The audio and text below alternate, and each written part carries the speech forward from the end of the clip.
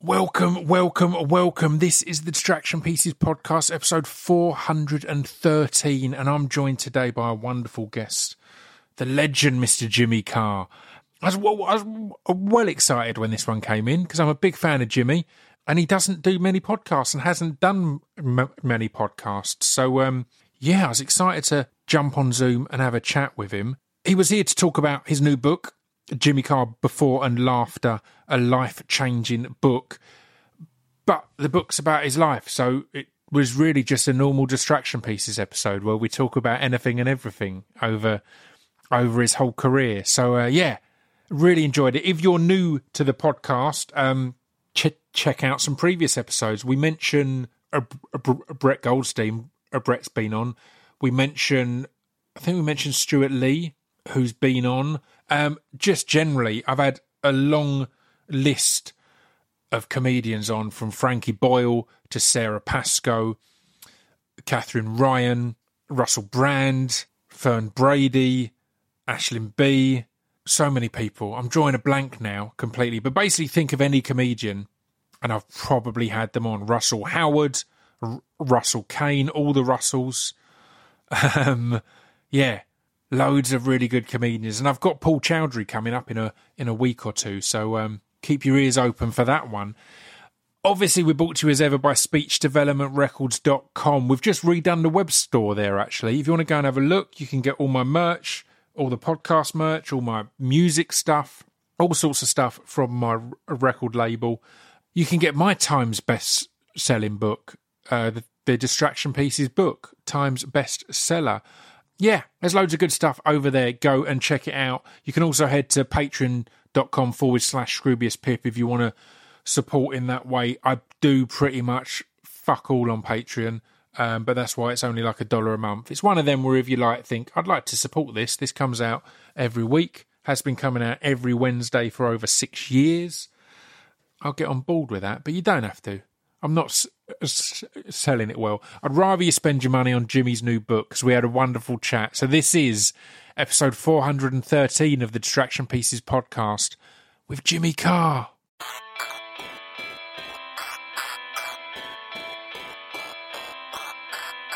This piece of fiction is the intro to Distraction Pieces. This piece of fiction is the intro to Distraction Pieces. This piece of fiction is the intro to Distraction Pieces. This piece of fiction is the intro to Distraction Pieces.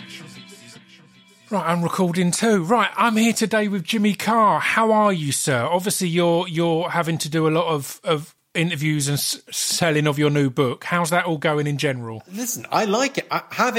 Writing a book is hard. It's a ball ache. And in the lockdown, all comics got a call, and they got a call and it said, look, you either do a podcast or you write a book. I think I made the gentleman's choice. But having written a book is great. I like talking about it afterwards, but actually writing the thing is like a year of your life. It just takes so long. Yeah. And I notice as well, there's no feedback loop when you're writing a book. When you do like a show, when I test new jokes, I get feedback immediately. Like every 20 seconds, there's a laugh or there isn't. And it's binary. That's good. That's bad. They like it. They don't like it.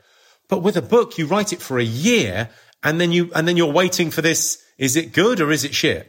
Yeah, that must be a massive adjustment, right? Again, going from the most immediate to the least immediate of mediums. It's exactly that. How are you finding that? Are you nervous about this moment? This finally finding out if it's good or not? I'm nervous, but then a couple of my close friends read it. A couple of my mates read it, and they liked it. And it had the reason I sent them early copies because I went, look, you got to read this and tell me if it's, because I wrote the book, and my friend Amanda Baker, who's directs comedy shows, I used her a lot to kind of as a sounding board going through, and sort of began with the idea of the book was it would feel like meeting me. The idea of the book is like we go for lunch and go for a 3-hour walk afterwards, and that's a little slice of me. This is what I'm like. So yeah, half it's funny stories and a few showbiz anecdotes and that stuff, and half of it is quite a serious, it's not a small talk conversation. It's light, it's funny, but it's like we're talking about the real shit, proper life. Yeah. Well, I mean, speaking of serious and the real shit, before we get into the book, can we quickly talk a little bit about, we all we recently lost, obviously, someone very close to you, Mr. Sean Locke, and just what a legend on a thing that I saw a lot of was people saying it's a shame he's known mainly for panel shows because his stand-up was so good and 15 Stories High was so good. Now, they're two of my favourite things ever, but I genuinely think panel shows found the perfect habitat for Sean Locke's comedy and mind. He's the perfect host, right? I think you have to step back and see what panel shows are. Panel shows it's a magic trick, right? It's 3-card monty. We're fooling you. We're saying this isn't stand-up. We're talking about the news. And then we do stand-up routines. Yeah. And Sean was incredible. I think the reason Sean was so good was because when you think about what jokes are, right? What great jokes are is that it's the sudden revelation of a previously concealed fact. You're sort of telling one story and then that you make an assumption. The audience makes an assumption in that first story that turns out to be erroneous in the punchline, right? And Sean's, his whole half of the setup is how he looked and how he carried himself. And he was like a man's man, quite sort of blokey. And so when he was doing these surreal turns, it was so much more of a shock every time because he had this sort of demeanour of just sort of a bloke. And then suddenly it's this incredible mind. It was brilliant. It's brilliant. Like this brilliant, light, surrealist comedy coming from this sort of bloke who's got kind of a grumpy demeanour. It was fantastic. It's kind of like when you hear Susan Boyle sing and you go, I can't believe that voice is coming out of that lady. Doesn't look as if she would have that voice. And it was kind of the same with Sean. You go, I can't believe that bloke would be saying that. And it was just brilliant to work with as well. It's testament to his writing that maintained as well. That initial impact, like a Susan Boyle, that impact is the first time. And then you're like, all right, well, she can sing. This is amazing. But Sean, even once you'd got past that, he continued to surprise. Brilliant. I think a brilliantly funny character and, also a friend and a lovely man. And obviously there's the human side of it. He was a father and he was a husband and a friend to lots of people. And, grief's an interesting thing. I think people don't talk about grief enough. There's a real physicality to grief. I got sick when he died. I cried a lot on the day and then it hit me kind of 24 hours later. I got like a flu and I lost my voice a bit and I just felt wrecked. And it was interesting. It was like, it really reminded me of what a gift laughter is and what a gift, brutal jokes are. Cause I went out and I had tour dates. So I went out and, you weren't particularly in the mood, but I went out and did shows. And those shows, the 6 or 7 nights after his death were so joyful, like to go out and laugh and to go out and that's why I think brutal, edgy jokes have got such a tremendous value because when do you need them? You tend not to, you don't really need a laugh a lot of the time. You're fine. Life's all right. Tickety-boo. But when something bad happens, a bereavement, an illness, bad news, you lose your job, money worries, kid worries, whatever it is, that's when comedy, that's when laughter, humour has a huge benefit because it means life isn't so brutal and hopeless and awful. It means that you can laugh and you can't be frightened and laugh at the same time. Yeah. There's the infamous example and story of the telling of the aristocrats joke after 9/11 when no one was joking. Yeah. Gilbert Gottfried, when no one was joking and he goes in with just the most offensive, aggressive, unpleasant joke. And it was what was needed at the time. It was exactly what could cut through, right? Yeah, I think there is that thing of like, humour's also a way of processing. I think people often ask that question of like, is anything off limits? And it tends to be stuff that isn't done yet. The stuff that hasn't been resolved. So there was always a thing in the UK about you couldn't really joke about Hillsborough because, there was no closure. There was no justice. It was an ongoing open wound. So you couldn't make light of that. You couldn't process it. But, something like, what's a good example? The Titanic. Yeah. It's like, I'm sure no one joked about that for 5 years. I don't think people were joking the next day about it, but then they started to kind of process and it was fine. And I think in our culture now, we process things through jokes and they're not for everyone. I mean, I've always loved that quote. You can joke about anything, but not with anyone. Yeah. Yeah. Because it's different for different people. Some people like the rough stuff. Some people not so much. I think your sense of humour is a little bit like your taste in food or your sexual preferences. How spicy you like it is very individual, and it feels like you don't get to make a decision on liking spicy food or kinky sex. You don't get to make a decision on that. That's just who you are. Same with a sense of humour. Some people like it, some people don't like it. Live and let live, baby. What is offensive to your palate, taste-wise or sexually, is very specific to the individual. Yeah. It might be someone else's favourite meal. Yeah, it's weird to think, isn't it? Like, it's a great thing with a sense of humour. I think it really keeps you very grounded as a comic, because if you think I'm funny, you're right. And if you think I'm not funny, you're right. Yeah, it's mad, isn't it? You touched upon just now, and I noted it in the book because I thought it was wonderfully described construct of comedy. As you say, the sudden revelation of a previously concealed fact. And I think you're one of the modern masters of really boiling that down. If you go to classics, you've got your Stephen Wrights and your Mitch Hedbergs. Now, as said, I think Anthony Jeselnik is as good as it gets. Yourself, Milton Jones, on really boiling down that I'm leading you in one direction. Here's the punchline. So, who were your influences in that kind of distilling of comedy to its purest form? Yeah, I mean, for me, sort of starting out, it was that thing of like, I liked fastballs. I liked the idea of like going on stage and like bang, bang, bang, bang, bang, like not giving the audience a second. That sensation of when you see I was a comedy fan before I was a comedian, so it's that sensation of laughter that is uncontrollable, that you're in the room and you're a bit giddy with it and you can't listen to the next one because you're still laughing at the last one. So for me, it would have been Emo Phillips was a big influence. And yes, of course. Stephen Wright was a big influence. And it was like gag writers with it. So kind of the old school guys. And I liked people like Don Rickles and Bob Hope. I liked Don Rickles' kind of crowd work. I liked the idea of like doing stuff that was in the room, because that felt, as soon as I started getting comfortable with doing crowd work, I felt like, well, this is the thing that people, it's like doing real magic. It's like, like the other stuff, like you've written a show and you're presenting this show and the jokes are working. But then when something happens in the room that could only be happening in this room, and I think it's getting more exciting now because people are their lives are screens. Like you get up in the morning, you check your iPhone, you look at the sat-nav on the way to work, you watch the morning news, you look at a screen all day, you go home, and what do you do to relax? Stick on the telly. It feels like screen.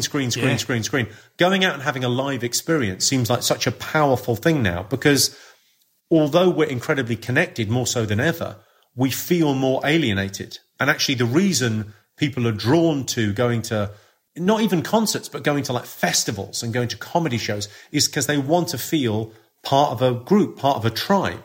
We want to laugh, but we want to laugh together.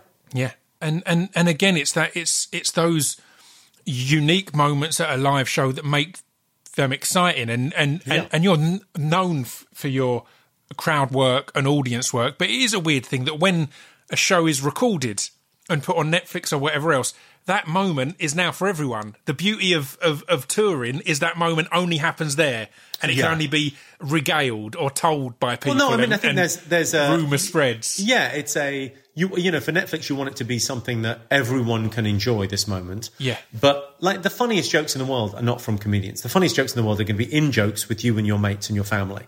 You know, and at best, I think with a comedy show, when you're in the second hour of the performance and it feels like we've been here for a while and we know what's funny and what isn't funny and it's a safe space, that's where you can kind of have, it is like in jokes for this group. We're a gang just this evening, just these 1,000 people here tonight. It's us against the world. There's a lovely moment to that. There's a real sense of community.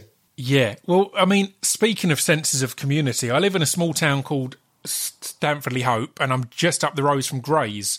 And you often do warm-up shows in Grays and have done for a while. And again, some of those stories spreading that at one, the Grays Civic ended up on fire.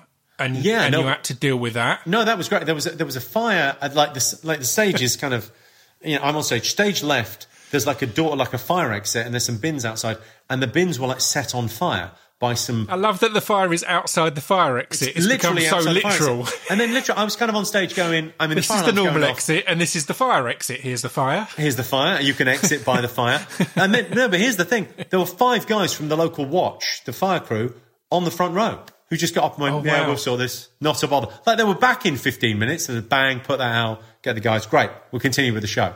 It was nothing to them. I love it. And another one I've heard tale of is another one in Grays. Only 10, 15 minutes into the set is the way I was told it. Someone had a heart attack. Ambulances had to come. They had to come and be be removed.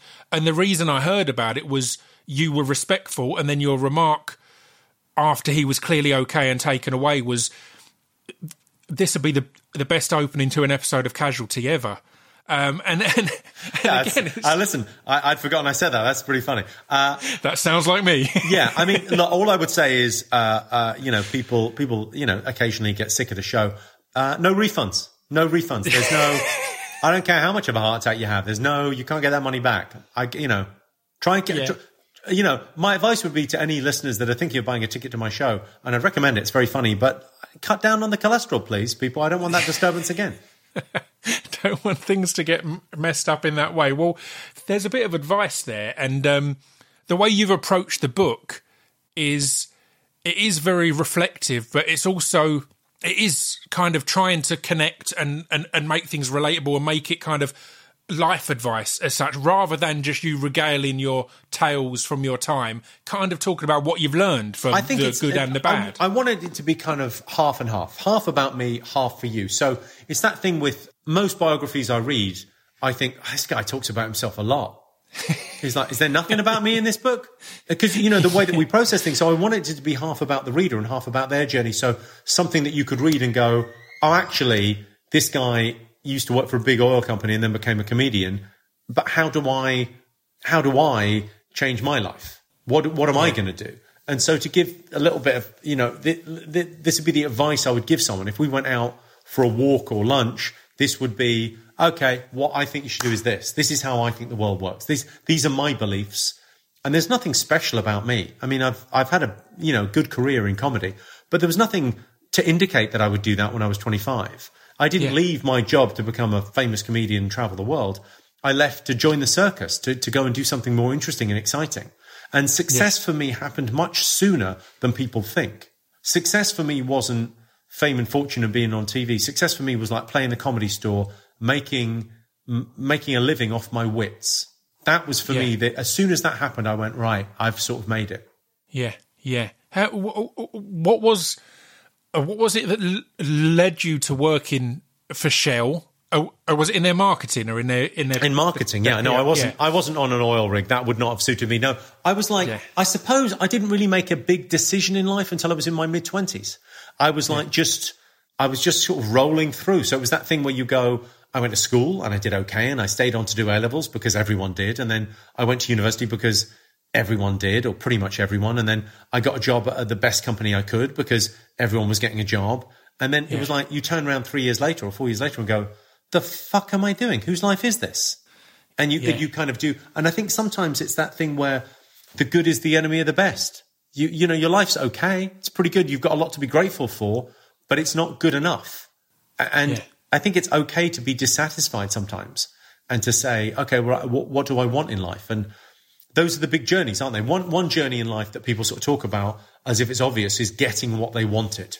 And they talk about that's always a mix. There's two great myths in our world about talent and hard work. Either someone, Michael Jordan, he's so talented, and, Elon Musk, he works so hard. Bullshit. It's always a mix of the two, those things. Yeah. But really, before you get to those stories, you have the thing of like finding what you want to do. The key question in life is, what do you want? I think wishing wells work. I think wishing wells are real, but they work way before you think they work. Yeah. Because they don't work when you throw the coin in. The magic is when you think about what you want. Yeah. If you really know what you want, life's a bit easier. If everything was possible, here's what I would like. It's like, right, we'll start working towards that then. But sometimes you ask people like, what would you do if you won the lottery? And they go, they don't get past the thing of going, I want £1 million. And £1 million isn't anything. You're not answering the question. If that's what you want, that's a methodology. I always like that thing of the analogy of money. People never talk about money, but it's interesting, right? Money's like a magic lamp. You know, you can rub the lamp and wish for something, but you have to know what to wish for. Otherwise, all you've got is a fucking lamp. Yeah. That's perfect. Well, I mean, I really connected with reading that part of your story, because I was very similar. I was working in a record store until I think 24 or 25, and then I quit to do music and got to tour the world and all these other things. But it's so easy in our society to write things off as, it's a means to an end. College is a means to an end, and then I'm at uni, and then I'm in this job. But we forget the end part. And the end part is really important. You need to decide when that end is. And what it looks like for you is at Shell, you went, this is a means to an end. Well, let's bring the end forward and start getting on with it. And, well, it is that, and see what's it's next. That truth, isn't it, about our society? We spend so much time and effort buying things we don't need to impress people we don't like. Yeah. If you can get off that roller coaster, that treadmill, your sort of life is a lot easier. Yeah. Because it is that thing where you go, listen, it's easy. Where I'm calling from now, it's easy. But remembering when I was kind of 26, 27, like traveling around doing sort of gigs for no money, and I've never been happier. The freedom of that, the idea of going, well, I'm just doing what I want with this incredibly precious thing, which is life. Yeah. How mad is it though that when you get what you want, it starts to warp what you wanted. Like I remember those early days of doing gigs for me. If there was 10 people in the room, man, I'm living the dream. I'm performing in front of people. 4 or 5 years on, when I'm expecting crowds of 1,000, a couple of thousand, then the idea of 10 people in the room is like, was it even worth turning up today? And you have to keep an eye on that, I think, and make sure you're going, all right, remember what it is I love about this. Because once you're in the industry, from your side, particularly at your point, it becomes about the Christmas DVD sales. It becomes about what panel shows you're on. It becomes about all these other things. And it's easy to forget what you actually love about this shit. I think it's really interesting, that COVID thing that happened where we, slowing down and thinking about, it's the journey. It's always, I mean, that's like in every self-help book, they have to say that 5 times. It's the journey, not the destination. That's the law, right? Because it ultimately is the process. Like, you like performing. How many people you're performing in front of? Well, I mean, any more than 50 feels like an audience to me. It's like, 2,000 or 2,000's easier than 50 because you just have to win over the majority and you're golden. Yeah. Yeah. So it is interesting, that thing of like assessing your life and not kind of getting caught up in however you're keeping score. Yeah. That thing of like, I need to sell more things, or I need to, how big's the podcast, or, am I the biggest or the best? You go, I think there's often that thing of like, comparison is the thief of joy, and you're comparing your life to someone else's life or whoever it was that started at the same time as you, or like, I think a lot of people have got kind of frenemies where I think if you've got a friend and their success isn't your success, if you've got a friend and they find a lottery ticket and win $1 million and you're not fucking over the moon for them, that's not your friend. Stop hanging out. If if your success isn't their success, fuck it, walk away.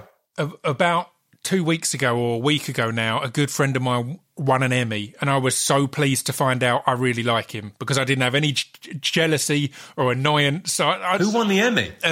Brett Goldstein. Oh, I'm sure of course, you know Brett as well, right? Yeah, he's like... It was a really lovely... it was a great speech as well. It's really funny. Amazing speech, yeah. I've been asked not to swear, so this is going to be fucking short. So funny. Easy, straight to the It's point, a great right? show. Ted Lasso's just a great show, but it is lovely when you go... I think that's a really good thing of like, if you've got a friend and you're not happy for them when something good happens, or there's a bit of schadenfreude when something bad happens, then fucking don't hang with them, because that's not a real thing. Or like... But it's a weird thing. Like, there's nothing in doing better than someone else. There's nothing in it. Who gives a fuck? But being better than your previous self is everything. That's the only thing you've got to beat is you last year. Yeah. I'm trying to write better comedy routines. I'm trying to kind of, get that, put more into that and to try and focus on it a bit more now and refresh the tour more often. And I'm loving it. I'm really liking that thing of like, the process is everything. I love that. Well, I mean, you spoke about how a lot of people found this pandemic to be a period of reflection on looking back on your life. You can't get more reflective and looking back than writing a book Yeah. about your life. And one of the things that jumped out that I didn't know at all really was your Irishness and your feeling of Irishness and your connection to Ireland. Can we talk a little bit about that? I know you said you'd go there a couple of times a year, just outside Limerick, right? I love Limerick. I know it's got a bad reputation, but Yes. it's always one of my favourite places to tour, one of my favourite places to go. It was amusing to think that your parents went from Limerick to Slough, two places that aren't known for their opulence. No, I tell you what my parents liked: shit towns. Yeah, Yeah, exactly. yeah. It's a weird one. I mean, I do feel like I was slightly. I'm a first generation, child of immigrants. They came over in the early 70s and had us here, and then it's that sense of sort of not quite belonging. There's a weird thing where you speak a bit differently at home to how you speak at school. And then when you go away in the summer holidays, you come back with an accent, and then that gets kind of knocked out of you at school, and you feel a little bit other. And I think it's a very healthy thing to feel like a little bit out of it. Because I think as a comic, certainly there's a sense of, my friend Alan Havey came up with the phrase, we're out for ourselves, but in it together. And it feels like, we're sort of on our own, but there's a camaraderie to being on our own. We're sort of doing our own thing, but there's other people on the journey. Yeah. Do you think that equipped you well, subconsciously, I guess, going forward in for your career in comedy? Because you had to learn to adapt on the fly. Because as I said, if you're in Ireland and you're the person who speaks with a very British accent, that's not going to go down well. Of course, the thing is, you never fit in, because in Ireland, I'd be the Brit, these Brits, and my mum would, the Brit boys, and then back home you'd be sort of Irish, and there was not a cachet to being Irish in the late 70s, early 80s, because there was too many things blowing up. Well, it was kind of the heyday of that. So it was, the charm was off for a while. Yeah, it was a strange one, but it was it's odd. I do feel like there's something to it. There's something nice in having that Irish heritage. I feel it, and I think it's how you feel is kind of everything. I present as a very British kind of uptight home counties kind of educated beyond my intellect. I don't know. Yeah, I'm not. I mean, I like the fact there's some Romany blood in me, and I feel slightly with the career choice that I've made, the life that I have is I travel a lot. I can really relate to that traveller lifestyle. I mean, I've got a house, but I feel like if I was tooling around in a caravan, it's not far off. Like I'm on the road. I like being on the road. Yeah. So what did you kind of see yourself doing when you were a child? Were you always wanting to do comedy? Because obviously, as I said, it was a late career change. It wasn't. So what was the plan? I didn't even. Here's the thing. I'm known for being a creative guy, right? I'm a comedian. I didn't even have the dream. I didn't even have. I had such a lack of imagination as a child, because you're only really like the television or films were like magic. That was like a magic other world that no one had access to. It's crazy. Yeah. I might as well have dreamt of being in Star Wars as being a comedian on stage. It's like another world. So my life was quite sort of blinkered in terms of going, you can do what other people do that are around you. And so I remember like when I was about like, I guess 14, 15, like people started talking about universities and like Oxford and Cambridge being like, oh, they're the best ones. They're really good. And then like going, oh, I should go to one of those. And like thinking, but that only becomes a dream when you hear about it. Yeah. So exactly. Watching TV, I just thought and there wasn't a lot of stand-up around when I was a kid. It was more, there were sitcoms and there were funny shows. And I remember stuff like The Young Ones being huge and Vic and Bob being amazing when I was in sixth form, like thinking this is the funniest shit I've ever seen. But there wasn't a lot of live comedy. There wasn't a lot of people doing live stand-up gigs. And now there's suddenly this golden age of stand-up. Yeah. And it is now a potential career path rather than something you want to do because you're there wasn't much of a career path when I started around the year 2000. It didn't feel like it felt like it was kind of walking in on a graveyard, and then it suddenly popped. Suddenly there was this kind of resurgence, and I think there's an awful lot of talent out there. There's loads of funny people doing funny things, and it seems it's a lovely industry to be in because the more great stuff is out there, the bigger the industry gets. So no one's taking bread from your table. I'm not in competition with other comics. I'm in competition with bowling alleys and cinemas and mini golf. Because it's that thing of like, I want people to come and see live comedy. I want people to have that experience. What do you want from a night out? You want to have a laugh with your mates and then have something to talk about. Great, we got you. Yeah, it's perfect. Well, you mentioned Bob Mortimer there, who I think arguably is the greatest human to ever live. It's him and Alexander the Great. It's a toss up, but he had a very quick rise. Like he went from going and watching Vic Reeves in a comedy club to being on TV within a matter of months or a year or so. And you touched upon yours being quicker than people realise, but even the realised is pretty swift. As you say, you started around 2000, and by 2002, you were hosting Your Face or Mine, which was a cult classic at the time, which again, to go from, I'm working in Shell, I might try this stand-up, to being, I've got a TV show, essentially. But that was pretty swift, right? I think that's what it is and isn't. I think I got 10 years experience in 2 because I went out every night and I did multiple shows every night. So it is that thing of going... You quit what you were doing to make it your full-time rather than part-time. It's that thing of like going... I don't know what the analogy that people would get is, but it's like I didn't go to the gym once a week. I went 3 times a day. So I wrote all day and I did gigs every night and I tried new things. And I was very conscious of not doing the same 20-minute set for more than a week because I went, I'm not getting a new experience here. I know that stuff works. So I'll try new stuff. So, and doing Edinburgh shows, we have the Edinburgh Festival, which I think people are vaguely aware of. But if you're from a working class area, if you're from Slough, no one's going to Edinburgh. Yeah. No one's going to the festival. No one I knew went to the Edinburgh Festival when I was growing up. And then you become exposed to it and go, I should have been going to this since I was 14. Why was I going to Spain for 2 months? Nothing's happening in Spain but skin cancer. Yeah. What do you want from a holiday? You want fun. Well, go to the Edinburgh Fringe. That's where they make fun. And there's fuck all else to distract you because the weather's shit. Yeah. It was that revelation of going, I can go to this every year and there's an amazing fun to be had. I felt like I was kind of playing catch up at 26. So I went out to clubs every night. There's a great circuit in London of kind of new clubs where you could just try 5 minutes of stuff. And you would only have to turn up 2 or 3 times before you became a bit of a face and people would go, yeah, go on, try 5 minutes.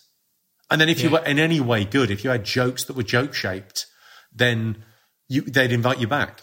I think there's so much in all scenes that is perception.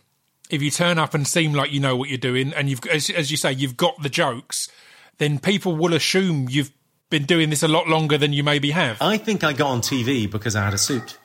I wore suits to gigs because those were the clothes I had. I wore suits to gigs and a shirt, and people kind of went, "Yeah, he looks like a TV host." Yeah, that looks. You forget TV's a visual medium, so people go, "Oh, that story checks out. Great, more of that." Yeah, I love it. So who was kind of on the scene with you at that point? Who were you battling for 5 minutes up against? Well, the big sort of. I came up with the likes of David O'Doherty, Daniel Kitson would have been a big influence early on. So Daniel Kitson sort of got me into the Comedy Cafe. I met my manager through Daniel Kitson, who's sort of a cult comic, but amazing. Yeah. The amount of people who've recommended Daniel Kitson to me because I look like a hipster and I've got a stutter. So it's the ultimate, the perfect comedian for me, really. Yeah, no, he's pretty great. So David O'Doherty would have been around in those early years. Justin Morehouse, who's a comic from Manchester, would have been around. So you kind of never forget the kids in your class at school. You kind of come up with people. And then there were lots of people kind of in telly at the same time. When I got into telly, it was people like Rob Brydon was doing his first things. David Williams and Matt Lucas were around. They were just doing sort of Star Stories, about to do Little Britain.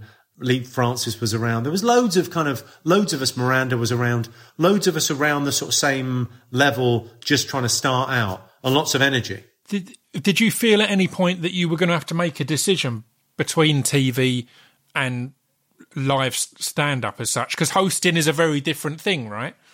I always viewed stand-up as my job and TV as a side hustle. And stand-up I have control over. It's a hell of a side hustle. You've done very well with this side hustle, Jimmy. It's going all right. Yeah, I mean, it's more, you see more of that, but I spend more time doing stand-up. I put more work into the stand-up because the stand-up side of things, I'm in control. And really, I think life is about where have you got most control. I like having control over what's going on in my life. I like being in charge of my own destiny. And that's what stand-up is. And TV, ultimately, someone else makes a decision. You can host that show. You don't get to host that show. Someone is hiring and firing. Yeah. So that feels like the locus of control should be within yourself. So it all feeds each other, right? It's not like you're doing office work and five-a-side at the weekend. The stand-up makes you better at TV because it's keeping you sharper, your reactions better, your jokes, your experiences and awareness of what's going on in the world. Yeah, and also TV's the shop window. TV is the thing that, people hear you on TV and go, oh, this guy's great. Yeah. I'll go and see him live. I'll take a punt on him. I mean, I sometimes feel a bit guilty. I sometimes feel like people that have come to see me that have only ever seen me on like Cats Does Countdown. And then, I mean, Cats Does Countdown gets a bit racy sometimes, but basically it's family-friendly TV. And then they come and see me live and go, oh, this is fucking brutal. Yeah. Covering their child's ears. Yeah. Look away. How was it when you started to get that level of success then that, because again, from the book and from talking to you, you were a massive or are a massive comedy fan. And when you get a certain level of success, number one, it's not as easy to go and watch shows and be a fan. Like at the Fringe, for example. The Fringe is amazing. Jimmy Carr at the moment probably couldn't, or it'd be harder for you to go and have a week just enjoying stuff at the Fringe because you're very recognisable, and particularly at comedy shows because of your laugh. You're not, even if you're hiding at the back in a hoodie, you're going to reveal yourself. Well, it's also my laugh is too revealing at comedy shows because either it's too prominent or not prominent enough. Yeah, right. Who had that line? I remember going to see my friend Nick Helm. Do you know Nick? I mean, Nick's an amazing comic. I went to see Nick live, and I was laughing like a drain, like a ha ha, that weird innie laugh that I've got, laughing like a drain. And Nick just sort of on the second time I sort of like had a laughing fit, just turned round to me and went, all right, Jimmy, I don't laugh at your shows. Such a great line. My favourite, I had a moment, the first time I met Nick Helm was I was doing the Fringe and I was doing a spoken word show there, but I'd already built an audience in music, and he came up to me afterwards and asked how I am comfortable doing a merch stall afterwards, because I'd just go straight after the show, here's my merch, come buy stuff. And comedians sometimes have a feeling of uncomfortableness with, as if you're shilling your stuff. And I was like, I'm working class, or I come from Essex and I come from music. That's two areas where we'll flog anything and turn anything into merch. So it had never even crossed my mind that it was unusual to go, the show's finishing, I'll be in the lobby in a minute, you can buy some DVDs, you can buy some T-shirts, come along. But Nick was confused by that. He's like, what? How? It is interesting, that thing of going, people being embarrassed by the business of show business. Yeah. See, that does strike me as odd, the idea that you go, they want to somehow keep it all separate. But you go, well, ultimately we're trying to sell. Like every show that I do is a sales pitch to come and see another show.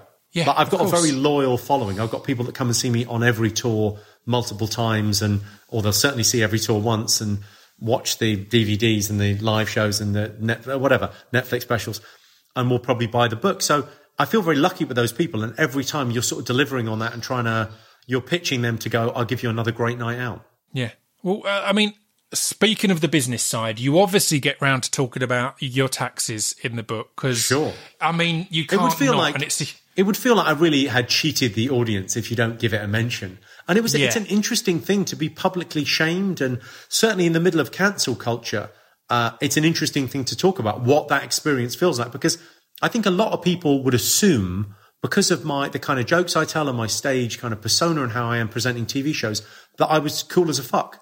That I was like, Jimmy Carr on TV is unflappable. So everyone making a joke about it, you get to shrug and kind of smile and raise your eyebrows, and it is what it is. But it was amazingly revealing in the book to find the real life impact of that. It was really hard. It was a really hard thing because you're you don't know how it's going to pan out. You don't know that you'll be forgiven for this. And the great sort of advantage I had with having a tax scandal that was like, didn't break the law, sort of did things that were like, avoided tax. So you go, well, I didn't break any laws. And you go, well, I'm going to pay it all back. And people went, oh, well, I think we can forgive that. He said he's sorry and he's paying it back. Yeah. So it became quite an easy thing for people that like me to go, oh, no, he's okay. He's like, okay, he did a thing. I might have done a similar thing or not, but I can forgive him. Whereas some people get cancelled for something that's, their personal life or whatever, and there's nothing they can do. There's no way they can win that. It feels like my issue with cancel culture is we don't have the system set up for forgiveness. Yeah. And actually people are deserving of forgiveness and second chances, and everyone fucks up. Yeah, completely. I mean, to be clear, in the book, it's not a woe is me. You take full responsibility. As said, it was something that your accountant put forward and you went, all right, well, this sounds good. I'm going to save some money. And it went horrendously wrong literally, the level of David Cameron. It couldn't have been, it couldn't have gone any worse. Literally, I'm the only person I know that would have been better off financially taking advice from a Nigerian general over email. I mean, it couldn't have gone any worse. But it kind of, I think in the general scheme of things, I always say, if you've got a problem that money can solve and you've got money, then you don't have a problem. That's what it's for. So I just went on the road and paid it off and fine. Yeah. And again, but it's an interesting one because you've spoken before of depression back in your office work days and not being happy with that and knowing a change need to happen. Well, that was more sadness than depression because I make a distinction between sadness and depression in the book where I go, look, if it's circumstantial, if it's about what's going on in your life, that tends to be, that's sadness and you can do something about it. You've got a valid reason to be sad. But if you've got depression, you've got a serotonin imbalance problem in your head. That's a serious thing. You've got to seek help. You have to seek help for that. And I think making that decision, because it strikes me that it's much more, I don't know what you think, but I think it's much more acceptable to say to your friends, I'm depressed, than I'm sad. Yeah.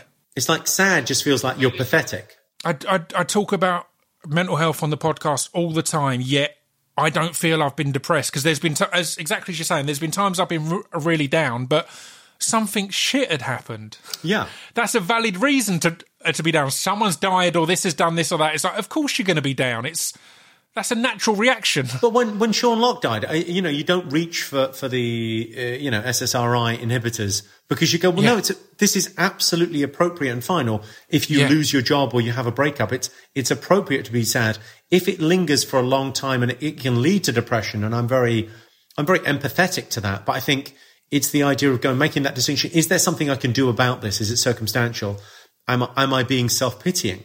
Which is kind of it's very difficult, isn't it, to find the balance between tough love and what's the thing you can do about this, and also being incredibly compassionate when someone's having a mental health crisis and going, look, you need to see a doctor and you need to get yourself sorted out. But it's great that culturally it feels like us having the conversation now is not a conversation that would have happened 5 or 10 years ago. Yeah, yeah, I agree. And again, I guess it's looking at. Because again, equally, you shouldn't just write things off as, oh, I'm just a bit sad. I'll be all right. These things need addressing. And you speak of panic attacks, insomnia, and a sleep disruption still very much being a thing to this day off the back of that. How have you kind of addressed that side of things? I try and see, I've got an issue with anxiety more than depression.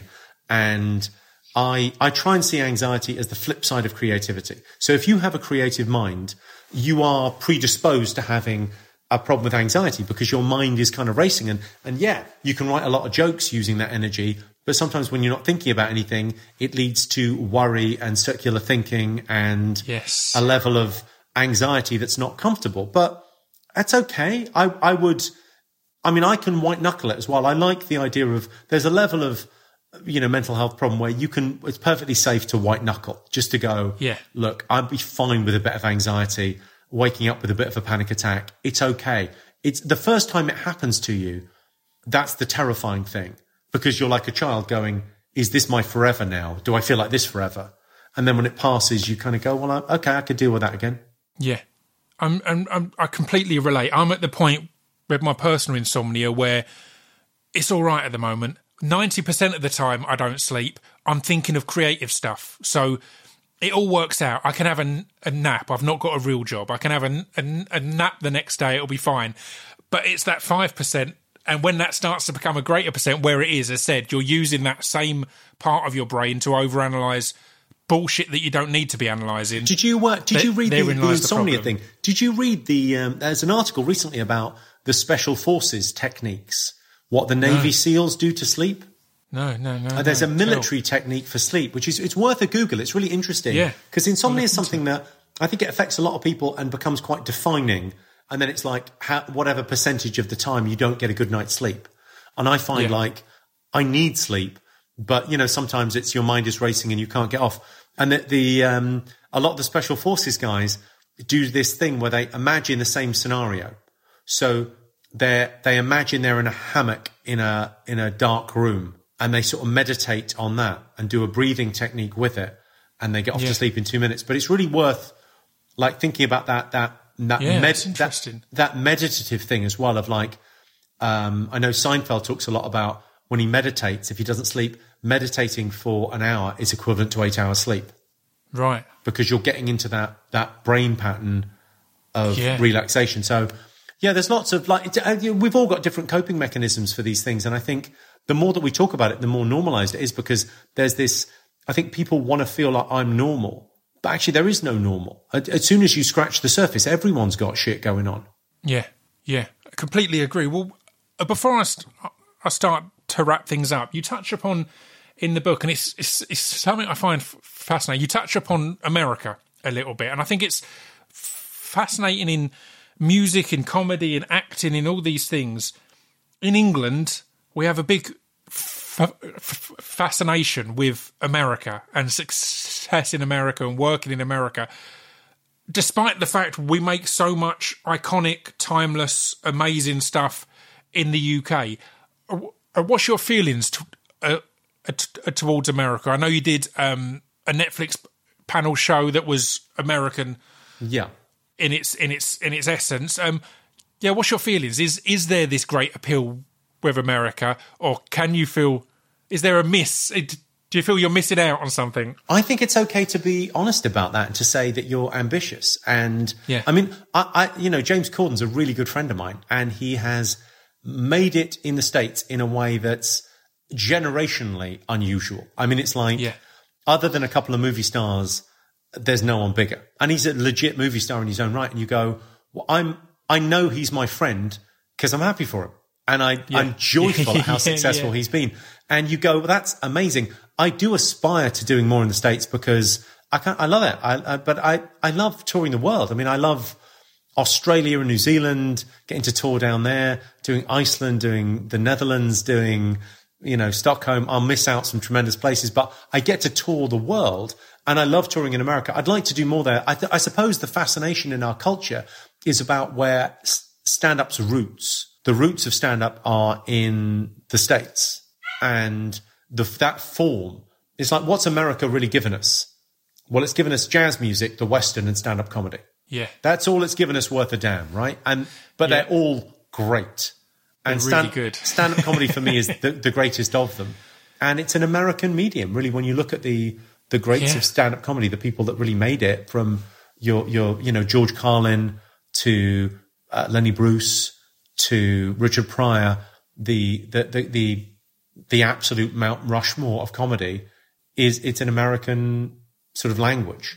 Yeah. And we're all, anyone in any industry, you're standing on the shoulders of giants. You're looking to the greats. I mean, obviously there's British greats as well. When you look at, George Carlin was only a little bit before Billy Connolly. They were really sort of at the same time. I mean, George Carlin came from, he was a DJ that started doing live shows.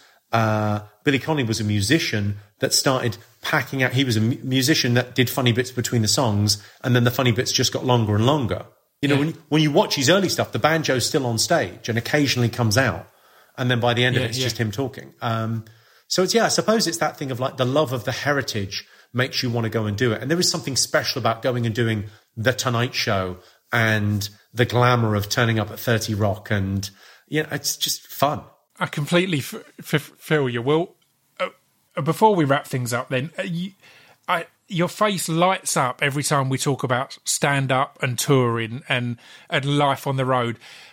How's that feeling going forward? Obviously, something key in the book is that you've got a family now, and that was one of the things that you wanted to document some stuff so your child could read about this. How's that looking going forward, I guess? I mean, it's interesting. It's a bit more difficult to leave the... I mean, I like being a home bird anyway. I like being at home. So that thing of like, even if I tour, I try and make it home to my own bed. And I'm around more than most dads. I think I get to be around more than most dads because I mainly tour in the UK, although I travel the world, but it's for short periods. And I'm around during the day. And I work at nights. My kid's young. He's not up at night. I can imagine a scenario in a few years where it becomes more difficult because he's at school during the day and I'm out and whatever. But listen, it's going to be fine. It's going to be fine. It's a wonderful adventure. I kind of view becoming a parent. It's that lovely quote about it's like having a medical procedure where your heart now lives outside your body. Amazing. It's beautiful, but it's slightly strange and you kind of want to be around him all the time. But then it's nice. It's the heart grows fonder. You go and do a show and then you're looking forward to getting home and it's great. I love it. And thankfully I've done some warm-up shows with the new material for refreshing the tour and making sure I got new jokes for people that saw me pre-pandemic. I want to have new stuff. And it's just as brutal as ever. It's not softened me at all. That's good. It's good to know. It's not taken any edge off. Nothing. Well, as much as stand-up is obviously a dream, 8 out of 10 Cats and Big Fat Quiz of the Year must both be absolute dream jobs, right? You're in that position of hosting and holding it all together and just getting to enjoy all of these wonderful people. Sometimes you do, I'll be honest with you, especially on Big Fat Quiz, occasionally I'll forget I'm in the show. Occasionally you go, oh, this is good. I love this guy. Oh, I love David Mitchell and Catherine Ryan. This is good. And then you go, hang on a second. I better say something funny. I'm fucking in this one. I maintain that my appearance on the Joe Rogan podcast is one of his worst episodes because I kept forgetting, because I was a big fan and listening all the time, I was just tuning in to hearing Joe Rogan talk and then going, oh, I'm the guest. I'm meant to do something here, aren't I? I'm just sitting there going, yeah, this is good. So I completely relate to that. You can have all those amazing people in front of you and go, I'll just sit back. Yeah, I often get it on like QI. I'll often be in like QI and you go, oh, that's interesting, Sandy. What? Oh, hang on. You've got to be part of this. Well, I'll wrap things up. What is ahead? Obviously, touring has had a big impact. It's changed a lot. The pandemic has probably made you... Obviously, it's made you reflect because you've got your book, but it's probably made you look at what you miss and what you don't miss. What's your vision going forward? I mean, but the first thing I would say is, listen, if you've listened to this and you're a big fan of the podcast, but not a big fan of me, don't worry about it. Buy a ticket to something else. Could be a musical, could be a music show, but go and support a local venue because the only way they survive is if people buy tickets. And they're on their arse. I mean, they really are. All of them around the country. And I think the only thing that full houses is they make their money between 80 and 100% capacity. That's where they make their coin. So you've really got to push that for them to do okay. So that's kind of one of my things of like, I'm trying to encourage people to go and see more shows, not necessarily mind anything at all. I've got the book coming out, which is lovely, and I'm enjoying kind of, chatting about that and talking to people. And then I've got a new TV show coming out next year I'm really excited about called I Literally Just Told You, which my friend Richard Bacon came up with. It's a mental idea and it shouldn't work, but it does. I literally just tell you the answers to the questions and then ask you the questions. And it sounds bizarre. It's crazy, but it just works. I think it might be the best thing I've ever done on telly. Amazing. I can't wait to see that. Well, I won't take up any more of your time. Oh, no, it's been an absolute pleasure, man. Thanks, man. Thanks for having me on the show. I really appreciate it. Thank you so much. I've loved talking, and I look forward to all that's ahead. Thank you, man. Take care. Be lucky. Thank you, mate. Bye-bye. Cheers. Bye.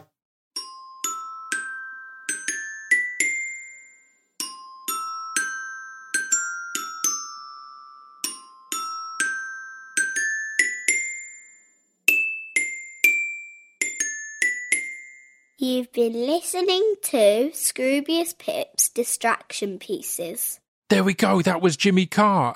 We covered a lot, right? And I was really pleased because I felt we went in numerous directions that he's probably not gone in much in interviews and conversations.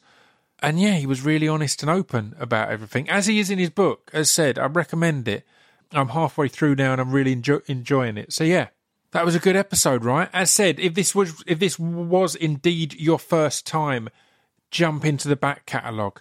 Who can I mention that I didn't mention in the first section? Comedians, come on, man. So Guz Khan, Jade Adams. Honestly, there's loads, but I'm drawing just blank after blank, so you'll have to deal with that, all right? It is what it is. But there's been loads of comedians on, and loads of actors, and loads of writers, and loads of radio presenters, all sorts of people from all different areas. So go and check it out. Speaking of checking it out, check me out next week, because I'll be here as usual. As you've listened till the end, I'll tell you, next week's guest, Sleaford Mods. Rare interview with the pair of the lads, rather than just Jason. Really good chat. You're going to enjoy it. I know a lot of you have been asking for it for a long time, so I'm pleased to finally deliver that one. I've been Scroobius Pip. This has been the Distraction Pieces podcast, episode 413 with the wonderful Jimmy Carr. So until next week, stay safe and stay sane. Ta-ta.